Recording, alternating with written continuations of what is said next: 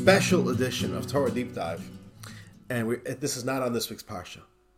Usually we do it on the Parsha, on the weekly Torah portion, and sometimes, especially when it's around a holiday, and holidays always get preferential treatment, right? To focus specifically on a special holiday coming up, we want to focus on that. So, for example, let me close my ringer here.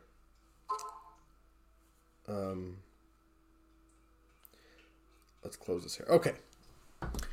Next week's class can be about Hanukkah, for example, right? Next week, Friday, we're going to be celebrating the very first day of Hanukkah, and Friday night is the second night of Hanukkah. So we'll be talking about Hanukkah, not about the weekly Torah portion. And we as well have a special holiday, a little bit less known, but no less important, that is coming up tonight and tomorrow, as well as Sunday.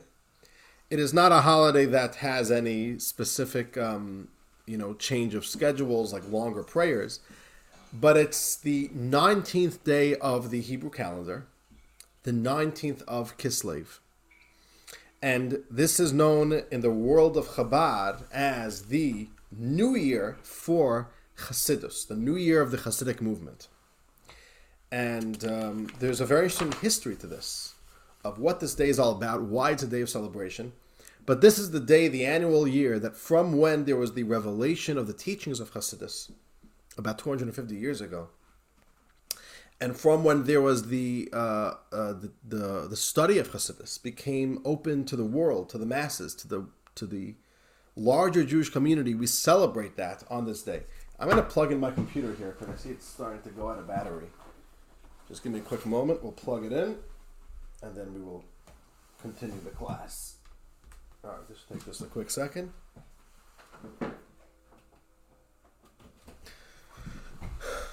All right, that was nice and quick. Okay. Here's the story. What is the New Year for the Chassidic movement? There's a history to it, and then there's what the history means. The history is, it was in the late 1700s.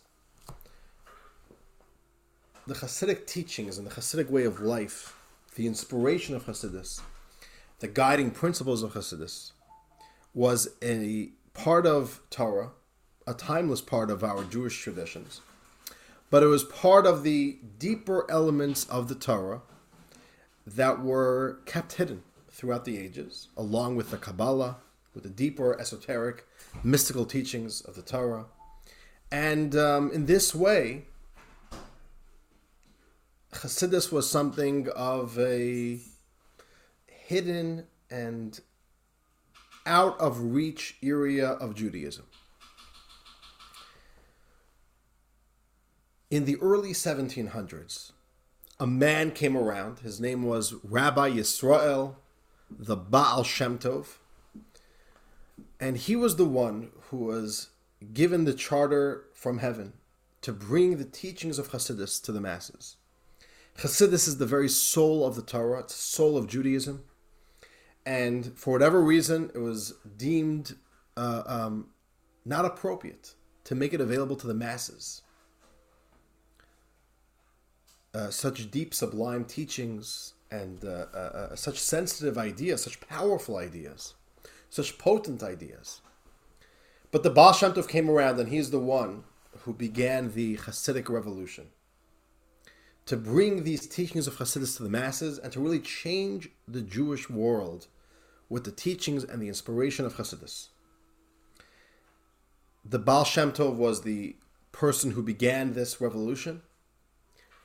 After him came his student, his successor, who was known as the Maggid of Mezrich. Maggid means a teacher or a preacher. The teacher of Mezrich, the Maggid of Mezrich. His name was Rabbi Dovber of Mezrich. And then his student, the third generation, was Rabbi Schneur Zalman, the Alter Rebbe, who is the founder of Chabad. This is the very first one who begins the Chabad brand of Chassidus, if you want to put it that way, specifically Chabad. And the Alter Rebbe was one of the most influential and important people in the story, in the development of Chassidus. Because the Alter Rebbe took the ideas of Chassidus and for the first time made them approachable by every single Jew via the mind, which means before the Alter Rebbe, before Rabbi Schneur Zalman's in the late 1700s, the second half of the 1700s. Before the Alter Rebbe, the inspiration of Chassidus was taught. And they were the students of Chassidus, but still it was out of reach. A regular person couldn't study and approach and assimilate within themselves the studies of Chassidus. Rabbi Schneur Zalman was given the specific charter by his teacher to start the process of making the power, the energy, the fire of the deepest parts of Torah accessible through the mind, through teachings. Give us the tools, give a Jew the tools, that if he only studies, he can access this. And the Alter Rebbe did that. He authored the Tanya, which was the very, very first methodical work of the teachings of Chassidus, to give the Jewish people a taste of learning such deep ideas and to inspire themselves and to access a part of the Torah that until then was totally out of reach. It was revolutionary. Never before in history was there ever a book like that. And he began the movement. It was a whole movement. It changed the status quo. It was a revolution. And a very big part of Chassidus was bringing back the fire, the inspiration, and the sense of closeness with God. And in that way, it challenged the status quo. Let's just put it that way. Chassidus was something that was very exciting and also, like all revolutions, considered somewhat of a threat. What is going on? This big movement coming and changing things. And part of the story of the early generations of the Chassidic movement was opposition. An opposition from within the Jewish world. An opposition from within, I mean, the Orthodox, the Torah Jewish world. Great rabbis themselves were a little bit alarmed by what Chassidus was accomplishing. Chassidus seemed to be challenging the entire premise of how Jewish life was running until then.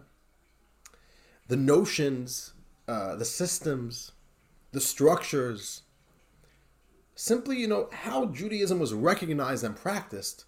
Chassidus was coming and saying, no, not, we have something new to teach you. We have something new to do here.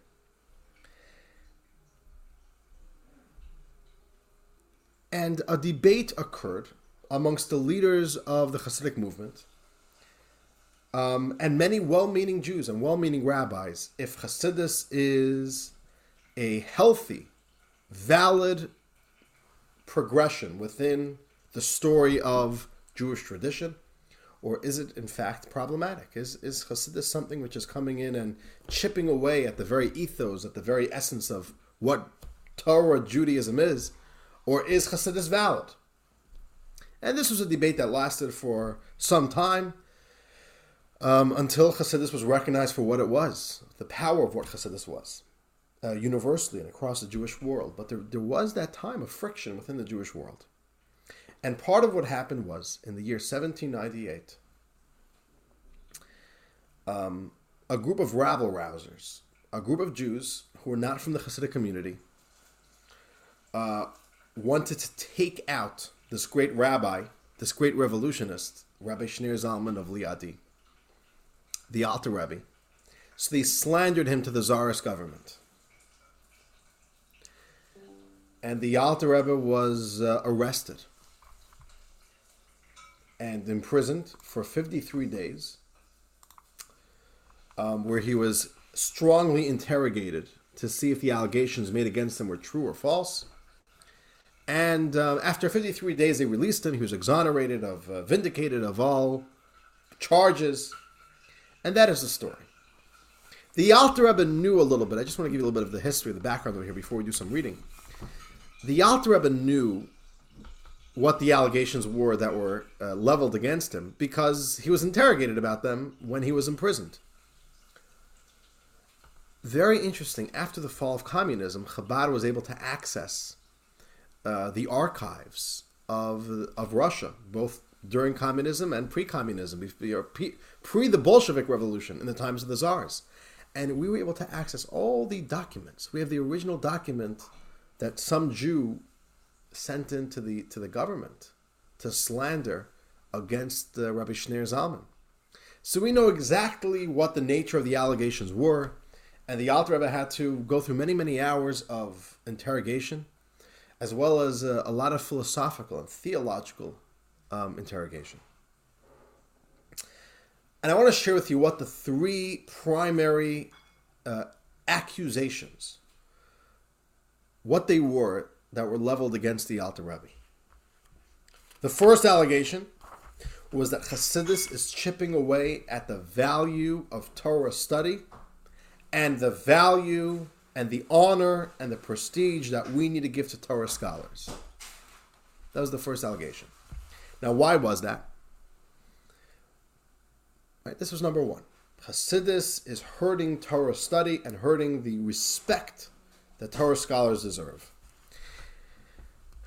There's a little bit of history that we need to learn over here of what European Jewry looked like up until the mid-1700s. Number one, the art of prayer was pretty much lost. The idea of sitting and praying and connecting to God, heart to heart, that became a lost art. And a lot of value was placed, a lot of emphasis was placed on Torah study. Study Torah. And it was even done with a little bit of a arrogance. To be a great Torah scholar, to be a genius, to master the art of Torah, to know a lot of Talmud. And this was part of what was happening in the Jewish world at that time. There was a lack of appreciation for prayer. Spend time with prayer, meditation, contemplation, to do internal work of bonding with God. This was all but lost. When Chassidus came, and when the Baal Shem Tov came, this was one of the very, very big areas that was re-emphasized. Prayer. Connect with God. Spend time praying. Don't just pray quickly so they could get as quickly as possible to the study hall. No. Prayer is in and of itself a goal, a value, important, special. And Chassidus said, no, we have to focus a lot on prayer as well. And this was also very, very comforting for Jews who were less knowledgeable. There were many, many Jews. Most Jews then were considered illiterate. Education was a privilege. Most Jews were not educated well. And most Jews felt out of touch with God because they couldn't study. This was how it worked in Europe. You look in the history in the 1600s, 1700s. If a Jew even knew how to read Hebrew properly itself was a high level. We're talking about religious Jews. They would pray. They were very sincere. But because culturally Torah study was everything, therefore these Jews felt very alienated and they felt very distant from God. And the Baal Shem Tov said, no, God wants the heart. God wants to connect with you. And you could connect to God simply by praying. And don't worry if you're not that smart. But then all the detractors of Chassidus came and said, they had this allegation. You are chipping away at traditional Judaism. You are undermining the power of Torah study.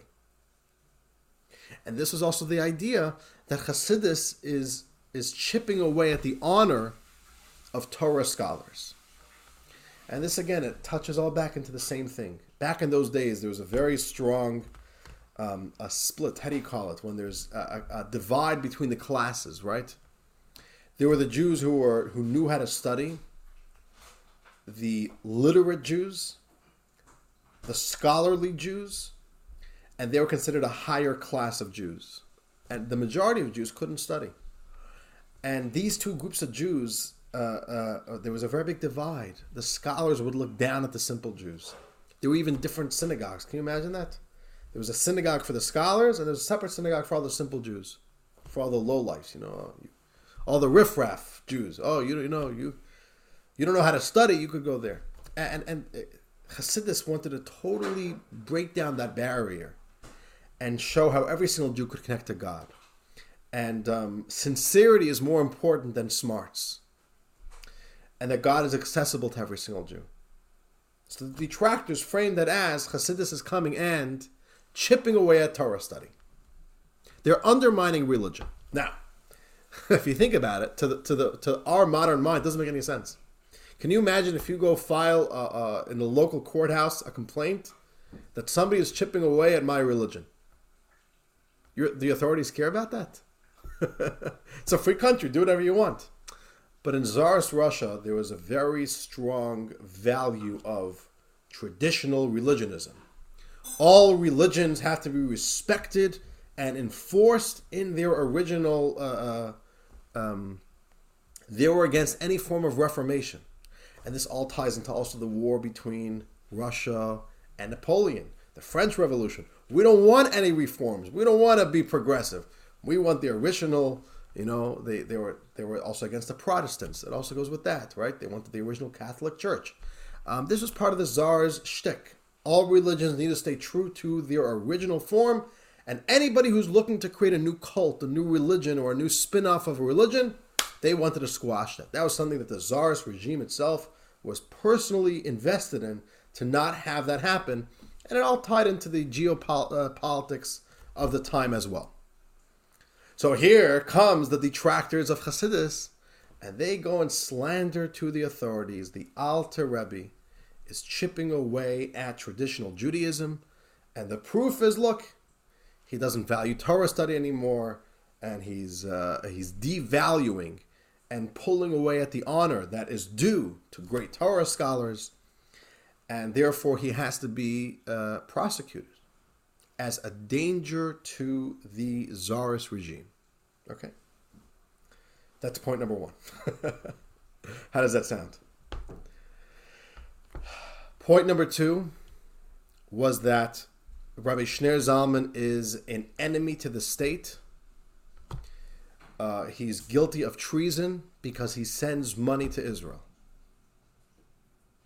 Till today, interesting question. What is the oldest charity servicing the Jews, the needy Jews in Israel? Oh, who started that model? Right? Could be many of you remember those old blue tin cans, right, for the Jewish National Fund, supporting Israel. Who started that? Who was the first person, really in history, to start that model? That Jews in the diaspora, everyone has a box, and we send money to Israel. First one was Rabbi Schneur Zalman. He started a charity in the late 1700s, in the 1780s. It was called Kolel Chabad, the Fund of Chabad, to service the Jews in Israel. And the reason was the Jews in Israel were horribly impoverished. They couldn't get jobs. Horrible situation. And the Alter made a massive movement, and this was one of the most dearest movements to his heart, that we send money to Israel to support the Jewish communities in Israel. And it's in operation till today. If you look, actually saw somebody wrote, like the Federation here is doing, all the federations in America are doing massive fundraisings for Israel. Now, the Federation of Detroit, for example, they don't personally give money in Israel. All the money that's donated in the Detroit Israel campaign goes to the larger organization, the Federation of North America. Federation of North America, they have a board, and they partner with organizations that service Israel, and they distribute the funds to them. So, right, so that's how it works. If you donate to Detroit, Detroit gives it to Federation of North America. Federation of North America gives it to local organizations. If I'm not mistaken, the third top recipient of Federation of North America money is Kolel Chabad. I'm talking about today, 2023. Who's servicing the hundreds of thousands of families from the south and from the north who are displaced? Who's taking care of them? Who's making sure that their kids are able to go to get a dentist appointment? That they have toiletries, they're able to have clothing, warm clothing for the winter. Kol Chabad till today. We're talking about a multi-million-dollar organization. It was started by the Alter Rebbe. And to simply be there in support for needy communities and needy Jews in Israel. Now, there's only one problem. Israel in the late 1700s was under whose rulership? The Ottoman Empire, the Turks. Russia was at war with the Ottoman Empire.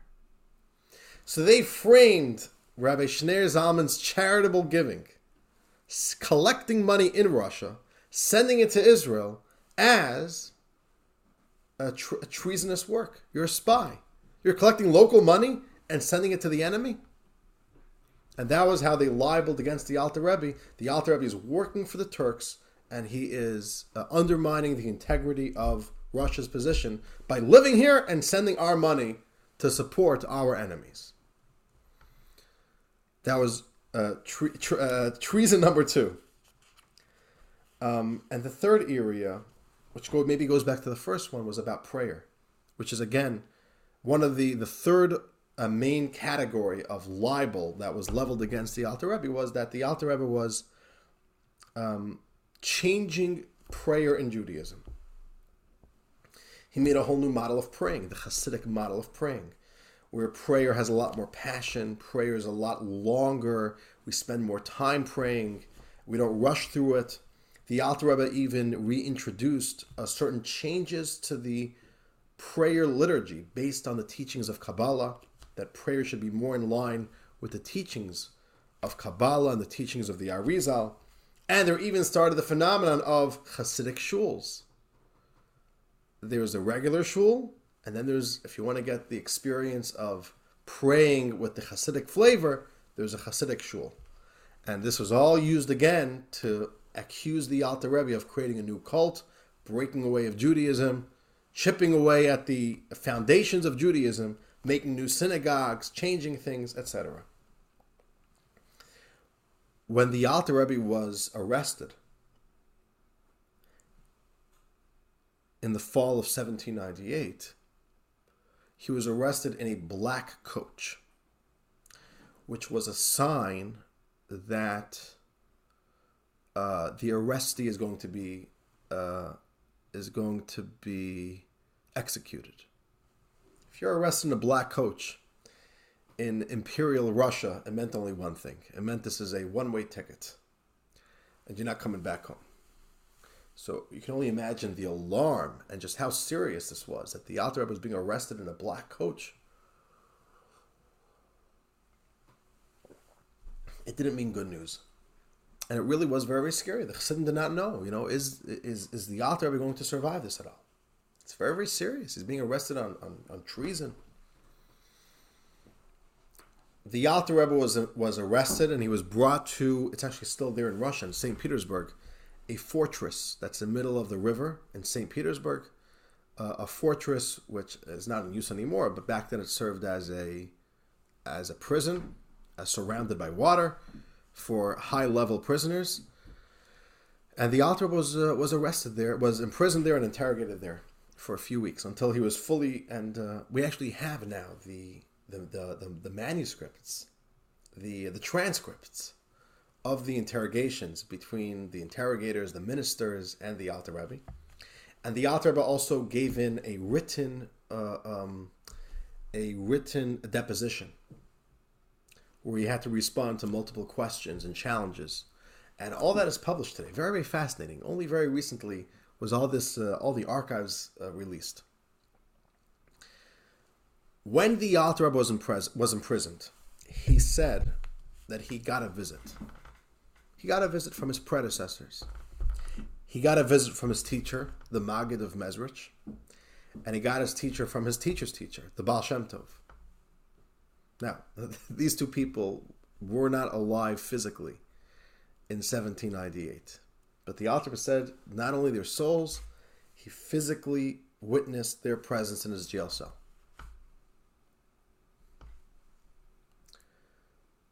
And they came to visit him in his dark hour.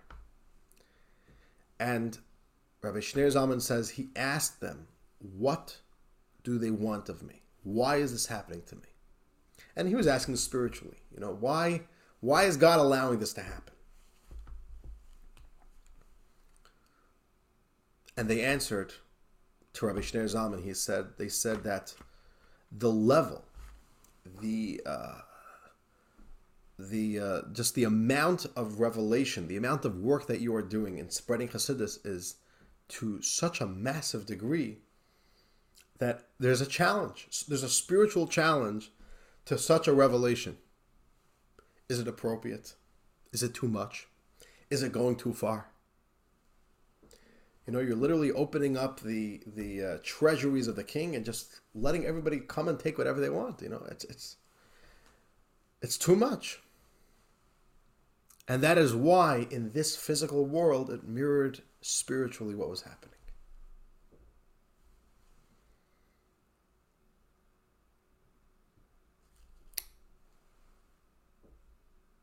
But they told Rabbi Schneur Zalman, they told the Alter Rebbe, you will be released. And when you are released, that is a sign that spiritually you have been acquitted. Spiritually, on high you have been vindicated.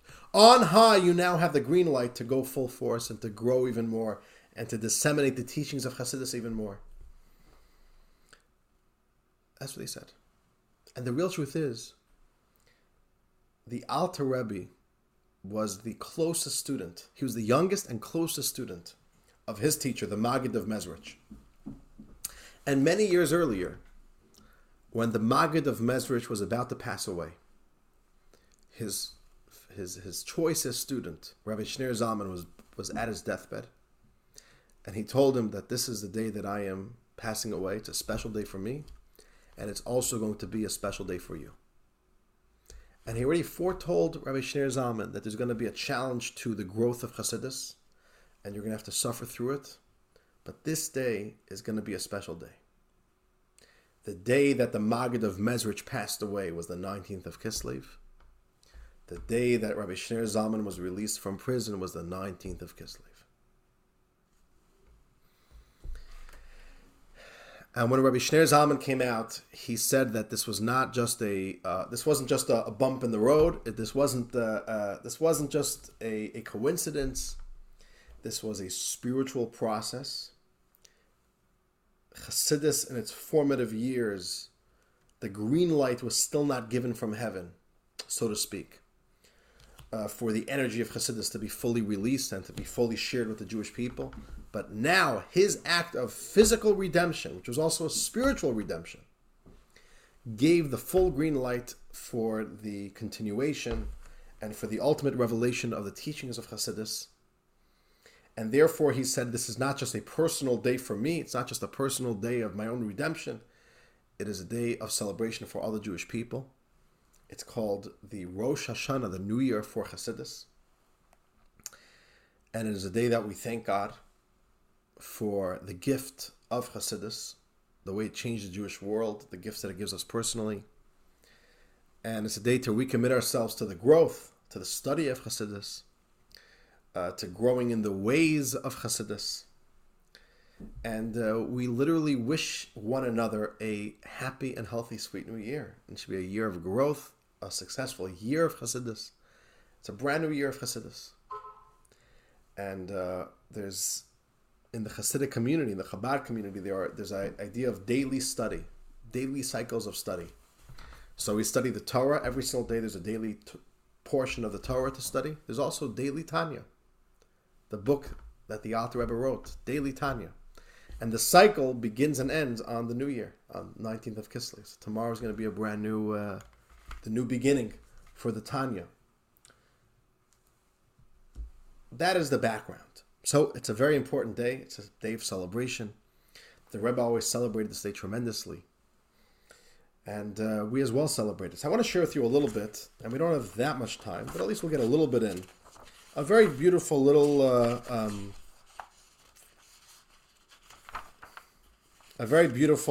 insight from the Rebbe that he shared about the history, about the story of the 19th of Kislev. So let us begin on page 3. We'll do a little bit of reading inside. And let's see how much we could do. Okay, here we go. We'll start with source number 1. This is the letter that the Alter Rebbe, Rabbi Schneur Zalman, wrote himself upon his release.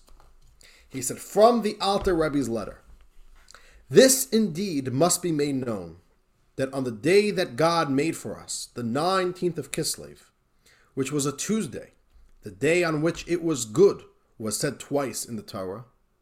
I'll explain that to you in a moment. The yahrzeit of our holy teacher, whose soul is in Eden, in Gan Eden, which was the Maggid of Mezrich. While I was reading in the book of Tehillim, the book of Psalms, the verse, he redeemed my soul in peace. Before beginning the following verse, I emerged in peace by the act of the God of peace. So it was a Tuesday. Every single day of creation, God says, and it was good. God saw what he made, and it was good. Tuesday, God says it was good twice. It's the only day of the week that good was said twice. And because of that, Tuesday is always it's a favorite day in Jewish tradition. Tuesday is a lucky day because God said it was good twice. I actually have this Tuesday, I have a very important meeting. So it's a good day. Tuesday is good. Okay. And it was on Tuesday when the guards came into the Alter Rebbe's jail cell and said, "You are a free man." And what was he doing in the Alter? He was reciting Psalms, which is what a Jew does when they are in a time of difficulty. You read the Tehillim, the Psalms.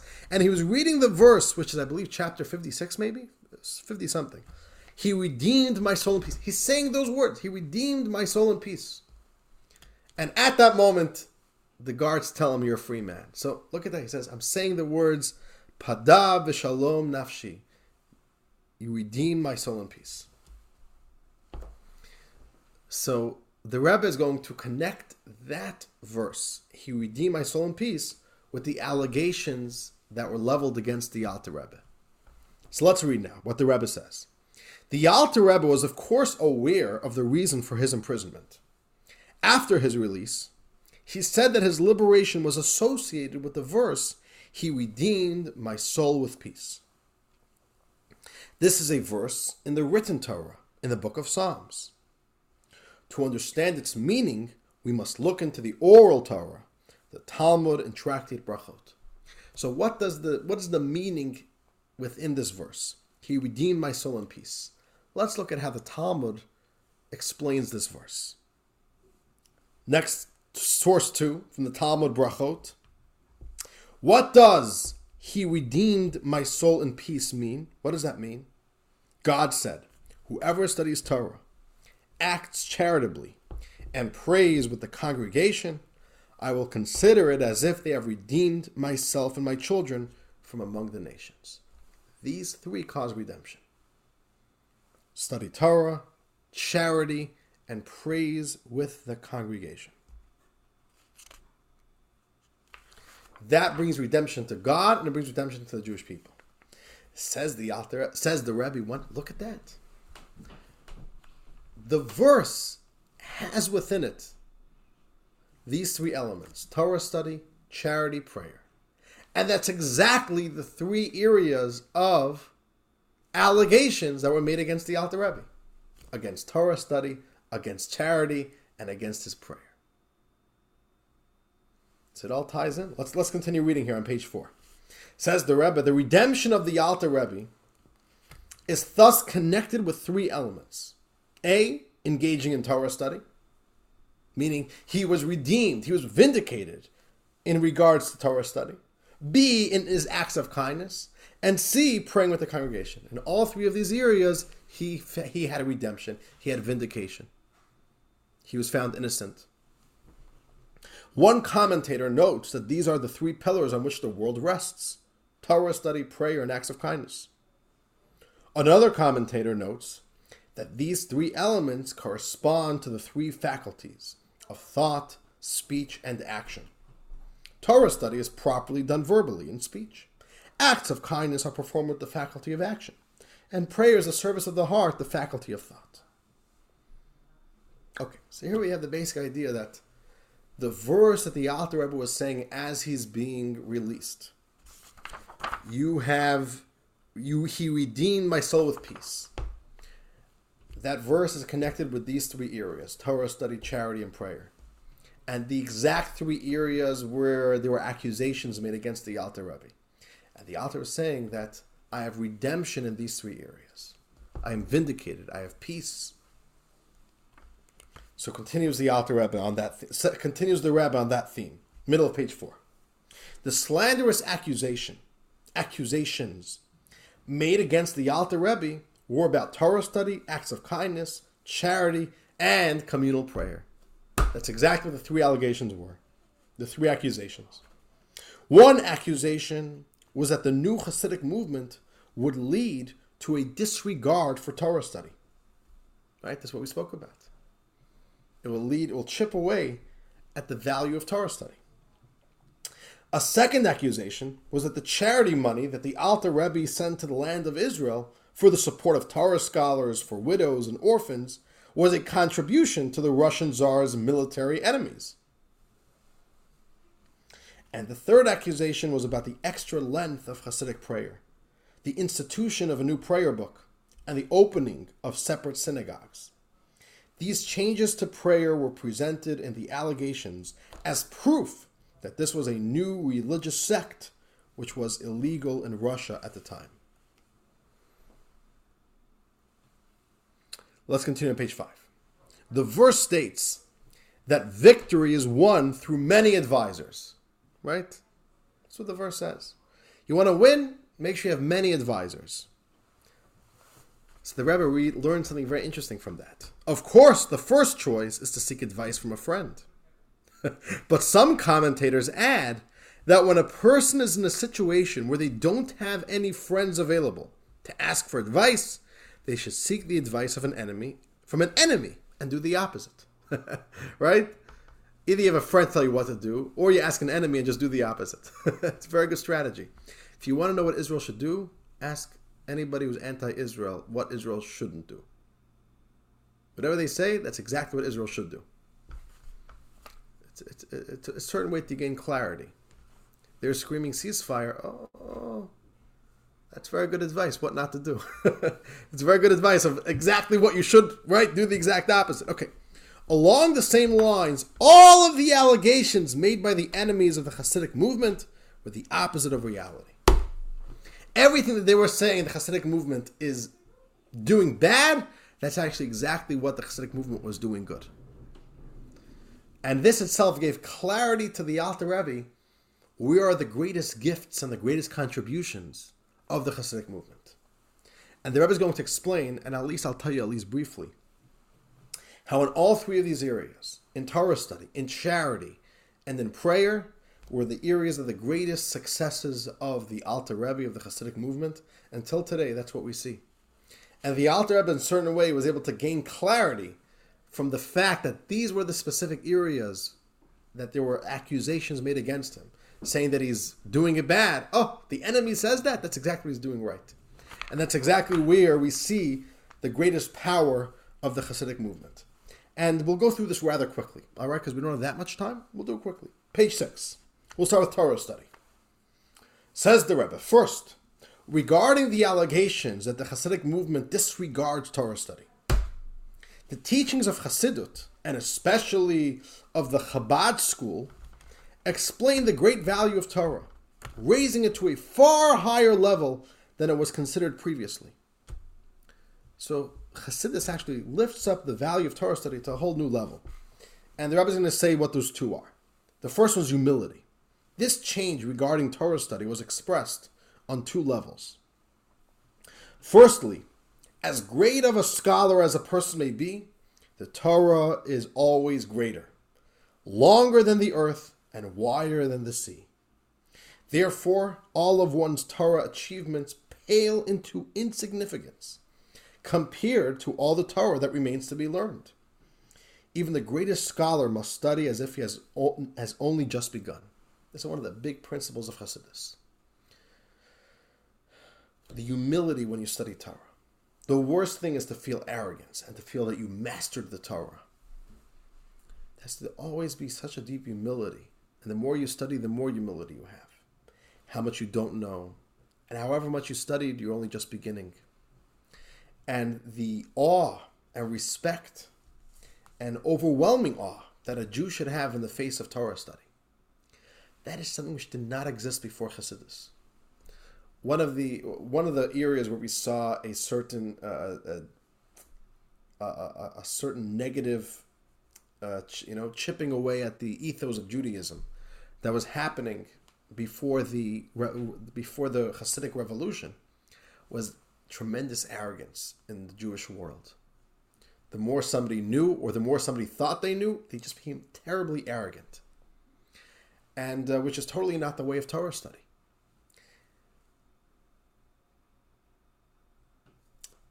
Chassidus really introduced the idea of a humility in the face of studying God's Torah. and to raise up the study of Torah to that very high level where there's always a awesome respect and humility, even when you study and even when you know a lot of it. That was the first thing where we see Chassidus succeeded in raising the way Jews look at Torah.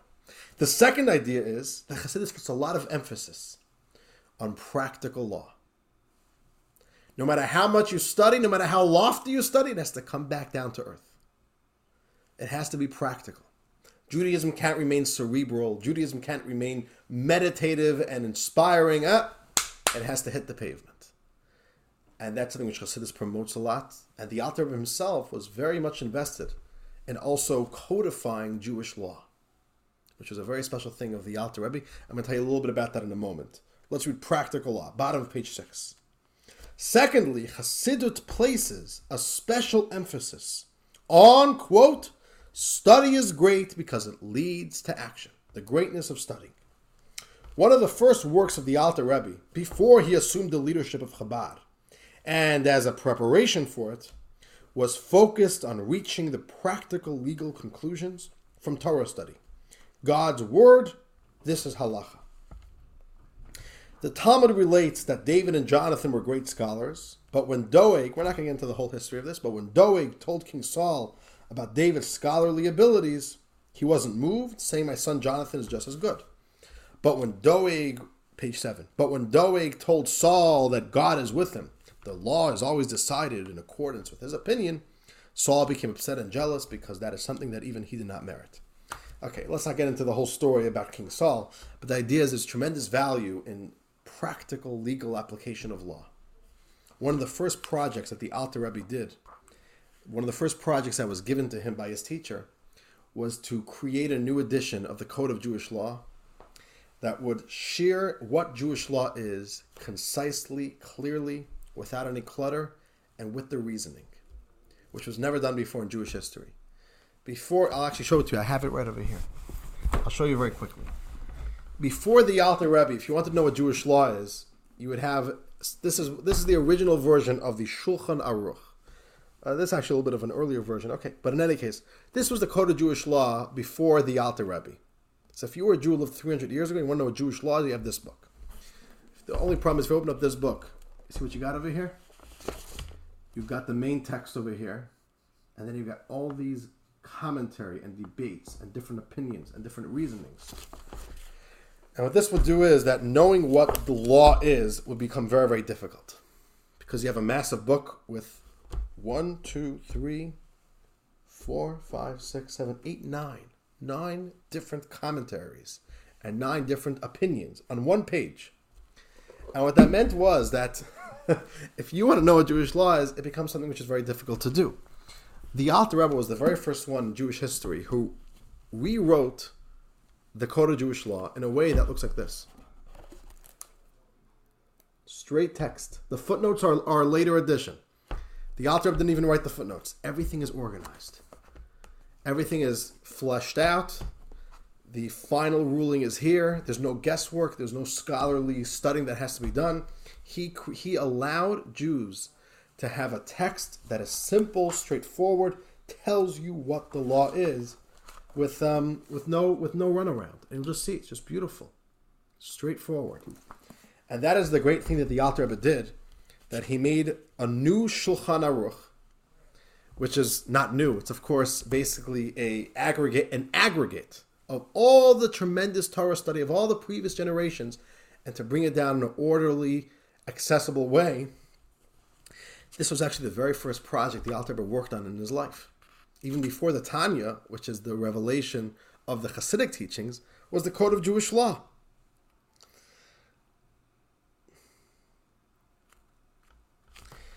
Let's go to page 8. Okay, let's go to page 8. Bottom of page 8, source 5. And this is what the sons of the Alter Rebbe, Rabbi Schneur Zalman, wrote in the first edition, in the introduction to the first edition of the Alter Rebbe's Code of Jewish Law. They wrote like this. Bottom of page 8. From heaven it was agreed that the Maggid of Mezrich search among his students to find one upon whom God's Spirit rests, to study and rule clearly in Jewish law. Okay, I forgot to keep going over here. With the reasoning behind the laws, and to write it according to the order of the code of Jewish law, focusing on the everyday matters of the most frequent application, which take precedence over other mitzvot, and to arrange all the laws from the original code and the recent sages in clear, understandable language with the relevant reasoning. The Maggid Mezrich was given this charter from heaven to find one of his students who could do this. Take all of the Torah's laws, which are, there's debates, there's lots of discussion, lots of deliberations. Make it organized, make it accessible, easy, straightforward language. Give the reasoning so that people can understand why the law is like this. And let's continue. The Maggid chose our Holy Father, who was filled with knowledge of the Talmud and later authorities. The Maggid told him, "There is no one as wise as you to descend to the depths of Jewish law and carry out this holy task of distilling the laws and their rationale from the authoritative texts with conclusive rulings." So this was the greatness of the Alter Rebbe, that he actually lifted up the honor of Torah study and the accessibility of Torah study. That now every single Jew, even one who's not a great scholar, can find Jewish law and can try to live their life more in line with Jewish law. So the Rebbe continues. Let's read from the Rebbe here. The Shulchan Aruch Harav. That's how the Alter Rebbe's Shulchan Aruch is called. Shulchan Aruch Harav, the rabbi's Shulchan Aruch, has a novel feature. It also includes the rationale behind the halachic decisions. It's not just telling you law, it's explaining to you why the law is like this. This is the main difference between the Shulchan Aruch Harav and the original Shulchan Aruch, which I showed you before, written by Rabbi Joseph Cairo. Rabbi Cairo, who lived a few hundred years before the Alter Rebbe, only gives the final halachic conclusions, leaving all the sources and all the explanations in his earlier work, the Beit Yosef, written as a commentary on the Torah, which is the book I just showed you before. The Alter Rebbe, by contrast, includes brief explanations of the laws as explained in the work's foreword. Thus, the truth was precisely the opposite of what was alleged to the Czar, that the Alter Rebbe's path would undermine Torah study. Okay, so we see the enemies say that he's chipping away at Torah study. It was exactly the opposite. And now let's talk about charity and prayer as well. Page 10. Charity and the Sultan. Says the Alter Rebbe, the accusations regarding charity were similarly the opposite of reality. The Alter Rebbe sent various forms of support to the Jews in the land of Israel in order to enable them to study Torah and observe mitzvot. The goal of all of this was to bring Mashiach closer. Giving charity is the greatest mitzvah, and it hastens the coming of Mashiach, at which point the land of Israel would be freed from Turkish rule. The Alter Rebbe wasn't looking to support the Ottoman Empire's occupation of the land of Israel. We want to do more mitzvahs like that. We could all go back to Israel and not be under foreign rulership. He wasn't supporting the Sultan. The opposite. He was sending money to Israel to actually bring Mashiach. So that's for the Sultan to not rule over the land of Israel anymore. But the prosecutor alleged the exact opposite, that the money was intended to assist the Sultan. And finally, about prayer, lengthy prayer, the allegations made against prayer were also absurd. The claim was that due to the change of prayer books and unique customs and separate synagogues, this may be something other than true prayer to the true God. The reality was exactly the opposite. If you ask anyone, whether they are from Lithuania, Polish, whether they are Lithuanian, Polish, or Galician background, as to who prays at greater length, the answer will be that if you see a person praying for an extra half an hour, it is a clear indication that he is associated with Chassidus and the Chassidic movement. Lengthy prayer and more investment in prayer is actually the opposite. So the Alter Rebbe says, what the Rebbe says is that, number one, knowing what the allegations were, give you clarity of what the greatest achievements of the Alter Rebbe was. And number two, it also gave guidance to the Alter Rebbe of where he should put even more focus. And what the Rebbe says is, in all three of these areas, the Alter Rebbe, upon his release, doubled down even more. More Torah study, more strength in Torah study, more charity, and more prayer. And that's what we're going to conclude with over here. Page 11. The Rebbe says like this. Why was the slander against the Alter Rebbe specifically about Torah, prayer, and acts of charity? Lies are unsustainable. So there must have been at least a kernel of truth in the accusations. It's interesting. No lie works if it's a total falsehood. Every lie has to have a little bit of falsehood in order for it to survive. Right?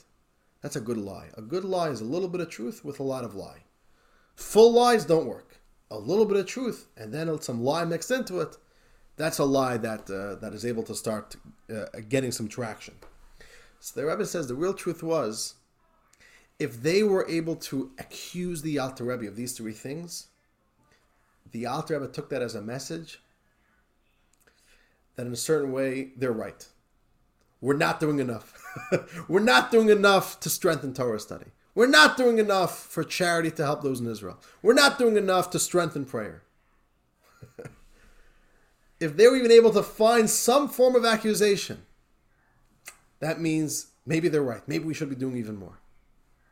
And that's what the Rebbe continues. The Alter Rebbe certainly strongly focused on Torah study, prayer, and acts of charity before. But the olive only releases its oil when it's crushed. Sometimes only when you're crushed does the real goodness start coming out.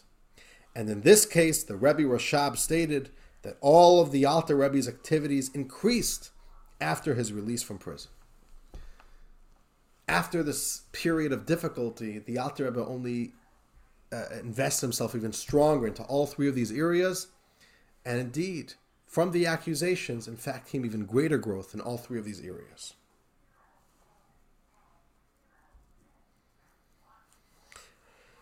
Says the Rebbe, of course, all three elements were present before the imprisonment, meaning it's not that he only started focusing on these three areas after the imprisonment. He was already doing all these even before. We mentioned earlier, says the Rebbe, that the Alter Rebbe began writing his Shulchan Aruch during the lifetime of the Maggid of Mezrich, years earlier. And he even completed some sections then. His charitable activities had also begun earlier. An example of this can be found in a story that occurred even before he traveled to Mezrich. We'll read the story in a moment. When the Alter was a very young man, how much he had a passion for giving charity. The Alter Rebbe received a dowry from his father-in-law and then used it for charity, helping other Jews make business investments that he determined would be beneficial for them. We also know the level on which the Alter Rebbe conducted his prayers before assuming leadership. So here's a story. We'll read it quickly. Such a beautiful little story of how much the Alter Rebbe sacrificed for charity, even when he was a young man. And this is from the biography of the Alter Rebbe, based on the teachings of the Chabad Rebbes, top of page 12, source 6. This is the story. Already at age 14, the Alter Rebbe had gained recognition in the region for his genius. Rabbi Yehuda Leib Segal, one of the wealthy people in Vitebsk, took him as a husband for his daughter, Sterna. One of the conditions that the Alter Rebbe had before getting married was that the planned dowry of 5,000 coins would be his immediately to use for whatever he wanted. During their first year of marriage, with his wife's agreement, he gave away all the money to families who wanted to make a living by farming. He helped them buy farmland and livestock with that money.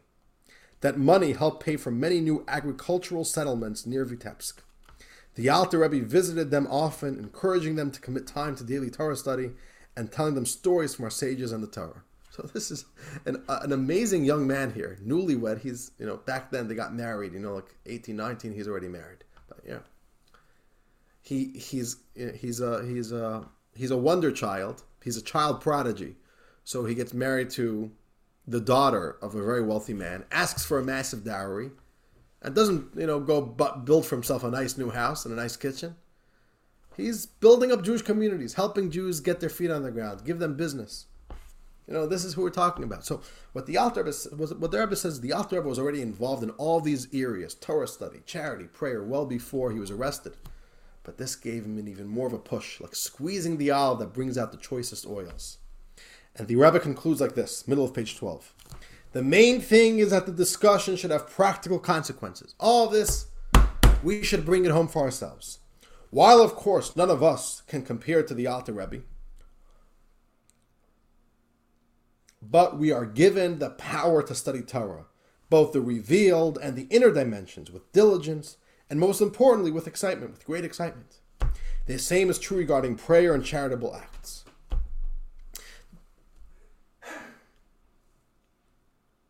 Let's go to the last. I want to skip this paragraph. We'll go to the last paragraph. This is the lesson for everyone, including our generation. In fact, it is all the more relevant to our generation, as we need to welcome Mashiach soon, as the Rebbe Rayatz, the previous Rebbe, famously proclaimed. We must increase in our Torah study and charitable acts, especially charity in the land of Israel, and prayer with the community. And we must invest ourselves in this like we do in our business. We have to really invest ourselves.